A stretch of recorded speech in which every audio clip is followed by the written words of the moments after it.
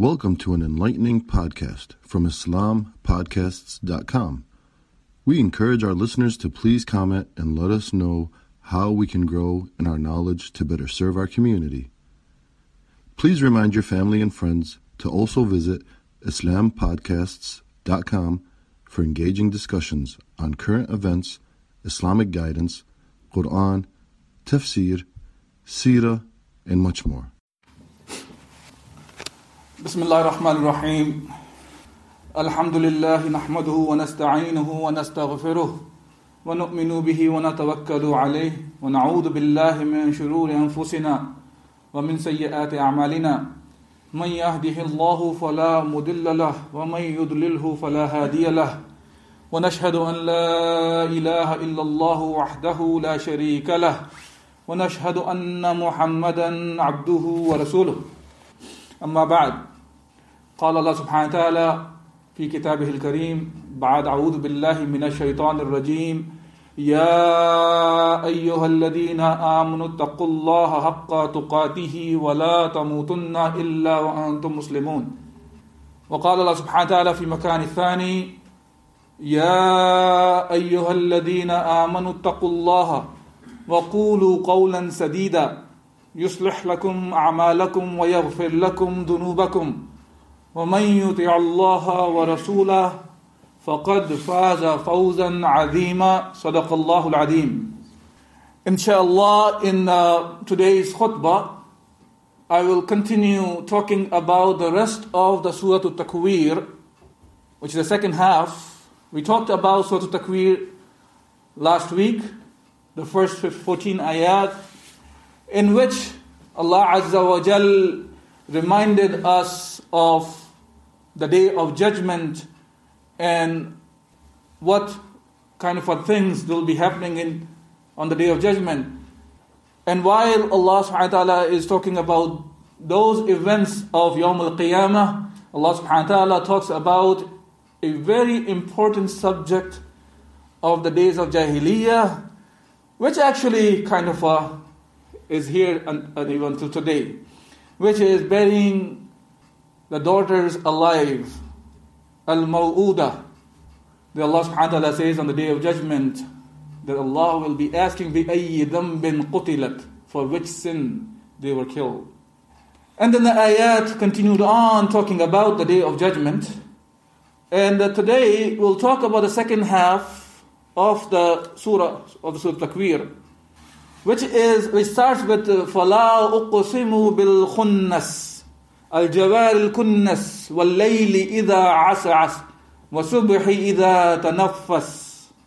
Allah subhanahu wa ta'ala here is swearing by the planets that recede, disappearing during the day and appearing during the night.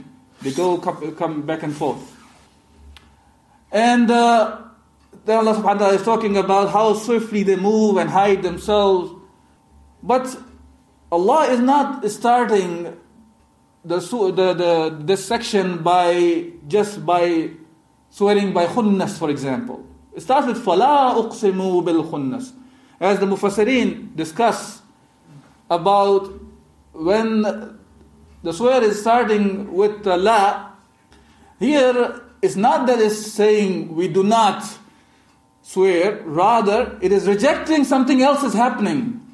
The fala is referring to something else. What is the something else? The kuffar of the Makkah were referring to Rasulullah sallallahu alayhi wa sallam as majnoon. And this kalam, the Quran, as the word of shaitan. That's what Allah subhanahu wa ta'ala is answering now. To understand this, just to remember what we discussed in the last khutbah as well, the Surah Takwir is one of the surahs that were revealed to Rasulullah sallallahu alayhi wa sallam in the Meccan era, in the beginning of the da'wah. This is the surah-wise, the ordered-wise, the Quran revealed to Rasulullah sallallahu alayhi wa sallam. That was the 8th surah that revealed to Rasulullah sallallahu alayhi wa sallam, whether the part or in full. So that shows it's a very beginning of the revelation to Rasulullah sallallahu alayhi wa sallam. And from the beginning, we see the response of the kuffar of the Mecca the Quraysh became very harsh. And they start saying Rasulullah sallallahu alayhi wasallam different kinds of names, calling him with different names. And Allah Azza wa Jal is defending Rasulullah sallallahu alayhi wasallam and declaring what this kalam is about, the Quran, the kitab that Allah subhanahu wa ta'ala revealed to Muhammad sallallahu alayhi wasallam, and now he is swearing. So first he's rejecting what you're saying is wrong, then Allah is swearing by khunnas, al-jawar al-kunnas. Allah subhanahu wa ta'ala is in many places, He swears by many things. And Mufassirin discuss this from different angles. Because one of the tafsir discusses this way, then when Allah subhanahu wa ta'ala is swearing by the creation of Allah, then it is so people can connect such a big thing Allah is swearing by. So have some attention here. And this is what the Arabs used to swear by things to get the attention. And the other one says that actually the word Rabb is mahdhuf here, mahdhuf, meaning is removed. This is part of the balagha in the language. Sometimes it is so known that you don't have to mention. So it's more of a become, when it says wal-layl, it's Rabbul Layl. So by the Rabb of the Layl. So this is a different understanding, but either way, whichever way we look at it, whether it's the qasam or the oath by the creator or the creation of Allah, it is a way to get our attention. A very important subject is about to come after this qasam, this oath. Isn't that the case? Even in today's days and time, we find many times in the courts, when something important going to be asked by the people, they make you take an oath. Are you going to do a very important task? Take an oath. So Allah subhanahu wa ta'ala is talking in the language people can comprehend here. So getting the attention here. And by the night as they depart, وَاللَّيْلِ إِذَا عَسَعَسْ وَصُبْحِ إِذَا تَنَفَّسْ. And when the day is brightened. Then Allah subhanahu wa ta'ala comes to the point, not just talking directly about the kalam itself. First Allah is talking about the one who brought that kalam to Muhammad sallallahu alaihi wasallam, to show the authenticity of this book of Allah subhanahu wa ta'ala, Al-Quran. So Allah subhanahu wa ta'ala said, إِنَّهُ لَقَوْلُ رَسُولٍ كَرِيمٍ, that this is the kalam, or the qawl, or the word of the Rasul Kareem. Rasul Kareem here in this ayah means Jibreel alayhi salam. Unlike in Surah Al-Haqqa, the way similar ayah is mentioned, إِنَّهُ لَقَوْلُ رَسُولٍ كَرِيمٍ, over there it meant Rasulullah sallallahu alayhi wa sallam. In both cases, it's not the qawl of either Jibreel or Muhammad sallallahu alayhi wa sallam. This is a way of mentioning. In reality, it is the kalam of Allah subhanahu wa ta'ala. But this is the kalam, when it was given to Muhammad sallallahu alayhi wa sallam, it was given by Jibreel. When it was given to us, it was given by Muhammad sallallahu alayhi wa sallam. But this kalam, this book, is from Allah subhanahu wa ta'ala. The Quran that we are talking about is not the word of Muhammad sallallahu alayhi wa sallam, not the word of Jibreel, it's the word of Allah subhanahu wa ta'ala. Yes, these are the messengers. One messenger from Allah to Rasulullah sallallahu alayhi wa sallam, which is Jibreel. And then another messenger from Jibreel to us, in between is the messenger of Muhammad sallallahu alayhi wa sallam. So that's what it means by that. So Allah is giving us the attribute of that person who brought this book to us, which is Jibreel. He is Kareem. He is the one who was honorable. What else he is? ذِي قُوَّةٍ عِنْدَ ذِي الْعَرْشِ الْمَكِينَ. He is powerful. He's a powerful owner of power and high ranks with Allah subhanahu wa ta'ala. And then Allah mentions that مُطَاعٍ ثُمَّ أَمِينَ. He's not only powerful, he's not only honorable, but he is the one, the obedience of his is done by the other angels. So he is the leaders of the angels. So among the angels, the one of the highest ranks is the one who's bringing this kitab to Rasulullah sallallahu alaihi wasallam. ثُمَّ أَمِينَ, and he is a dependent one. He's not the one who's going to cheat. He's not the one who's going to hide the book of Allah subhanahu wa ta'ala. He's the one who will convey the book of Allah as is to Muhammad sallallahu alayhi wa sallam. That's why he is Ameen. And we know another Ameen. The other Al-Sadiq al-Ameen we know is Muhammad sallallahu alayhi wa sallam, even before the Prophet who was famous as Al-Sadiq al-Ameen. So Allah subhanahu wa ta'ala is giving us the attributes. 6 different attributes of Jibreel are mentioned to show the authenticity. Like when we evaluate the hadith, the muhaddithin evaluate the hadith, they go into the detail of what? The one who are conveying, the passing on the hadith. The rawi of the hadith. Whole chain. You make sure. Now look, who are the people in this sanad from Allah subhanahu wa ta'ala to us? Is the Jibreel, the best of the angels. And then Muhammad sallallahu alayhi wa sallam, the best of the creation of Allah subhanahu wa ta'ala. That's the one who's been giving us the message from Allah subhanahu wa ta'ala. There is no chance of this message being corrupted. Then the ayah goes on, وَمَا صَاحِبُكُمْ بِمَجْنُونَ. Then Allah subhanahu wa ta'ala is talking about Rasulullah sallallahu alayhi wa sallam, that's your sahib. So he's talking to the Meccans. Look, Allah subhanahu wa ta'ala could have said that وَمَا هُوَ بِمَجْنُونَ, that he is not Majnoon. Well, Allah wants to make sure to understand these people that can take this idea that he's the same person that you know for more than 40 years, and you're the one who call him the truthful one. You're the one who call him the one who's honest. While you are calling him Majnoon, at the same time you call him a truthful and Ameen at the same time. You are going crazy actually. You are the crazy one. Your sahib is not the one who is a madman. Muhammad sallallahu alayhi wa sallam is not the madman. That's what Allah subhanahu wa ta'ala says. وَلَقَدْ رَأَهُ بِالْأُفُقِ الْأَمِينَ. And Allah subhanahu wa ta'ala is saying, and for sure, he saw Jibreel on the ufuq, on the horizon, on the clear horizon. وَمَا هُوَ عَلَى غَيْبِ الْغَيْبِ بِدَنِينَ. This is an important ayah. And I want to make sure that you guys understand the message in this ayah. Allah Azza wa Jal is saying that Muhammad sallallahu alayhi wa sallam is not a doneen. He is not the bakhil. He is not the one who holds back the message that's been given to him. He gives the message as it was given to Muhammad sallallahu alayhi wa sallam. Even though it is just the beginning of the da'wah, but he is conveying whatever Allah subhanahu wa ta'ala gave to Muhammad sallallahu alayhi wa sallam. He's not saying, oh, the people may not like this part of the Quran Allah is revealing on me, so I'm going to hold back to it, and I will reveal that to them when the people are ready. He gave the message as is. Because that's what Allah subhanahu wa ta'ala wanted from Rasulullah sallallahu alayhi wa sallam. That's what Allah is saying, وَمَا هُوَ عَلَى الْغَيْبِ بِدَنِينَ, that he is not a daneen. He is not the one who holds back any part of the message that was given to him to convey to the people. Another recitation of the ayah is that وَمَا هُوَ عَلَى الْغَيْبِ بِدَنِينَ. Dhaneen means the one who follows the conjecture. So he's not talking about the ghaib from his dhan, from his conjectures. Rather, he's giving whatever Allah subhanahu wa ta'ala gave it to him. Both the meanings give more comprehensive meaning of the ayah.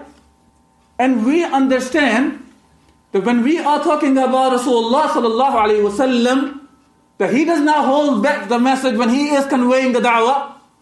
The very same thing is obliged on us as well. We cannot say that for him he has to convey the message, for us we hold back. We hold back because people may not like, we talk about Islam as a way of life. Islam that gives us a system of life.